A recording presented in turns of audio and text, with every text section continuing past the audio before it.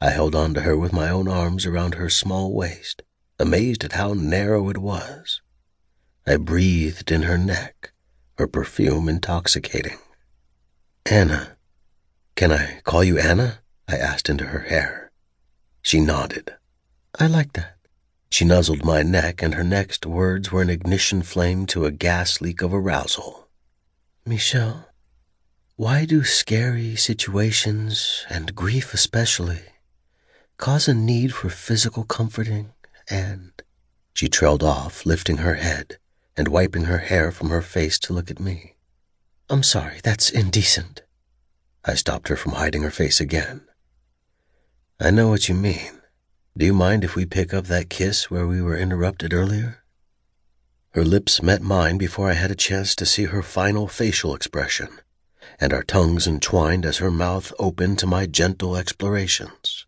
She moaned against me as I ran my hands up and down her back, against the soft chiffon of her dress, filling the zipper at the top, and working very hard to resist the temptation of sliding it down to expose smooth skin.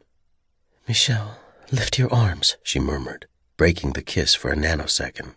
She pulled my shirt off over my head and turned to sit straddling my lap, lifting the skirt of her dress so that she could sit more comfortably. I watched as she adjusted herself and took a deep breath. "Anna, before this goes any further, are you okay with it going further?"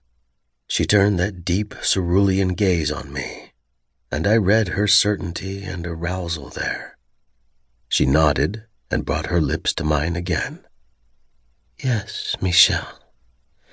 I'm ready to move further. And stop trying not to unzip my dress. If you want to, do it."